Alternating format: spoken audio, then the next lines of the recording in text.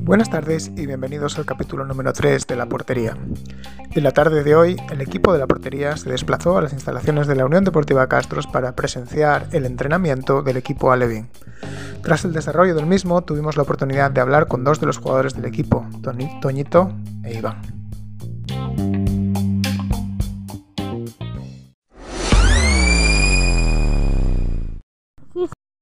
Buenas tardes, nos encontramos con Toñito después del entrenamiento de esta tarde del lunes. Toñito, ¿qué tal? ¿Cómo te encuentras? Bien.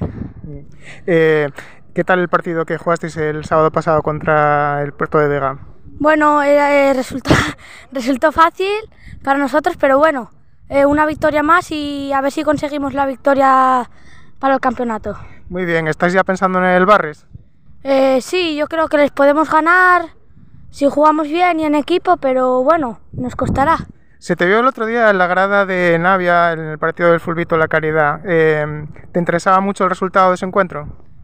Sí, porque si ganara la Caridad ya era imposible ganar la Liga. De acuerdo, muchas gracias, Uy, espera, que se me paró, me parece.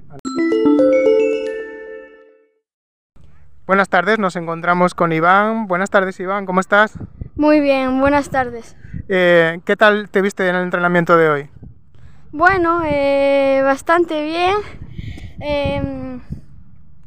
La verdad que ahora tenía pensado dar unas vueltas para acabar el entrenamiento.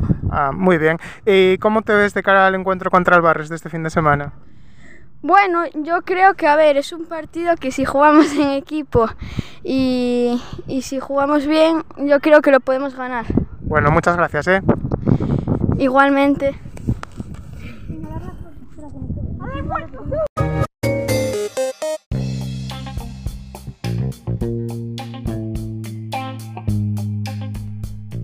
Tras la disputa de esta jornada, el equipo amarillo se encuentra en la tercera posición de la clasificación general con 7 victorias, 3 derrotas y ningún empate.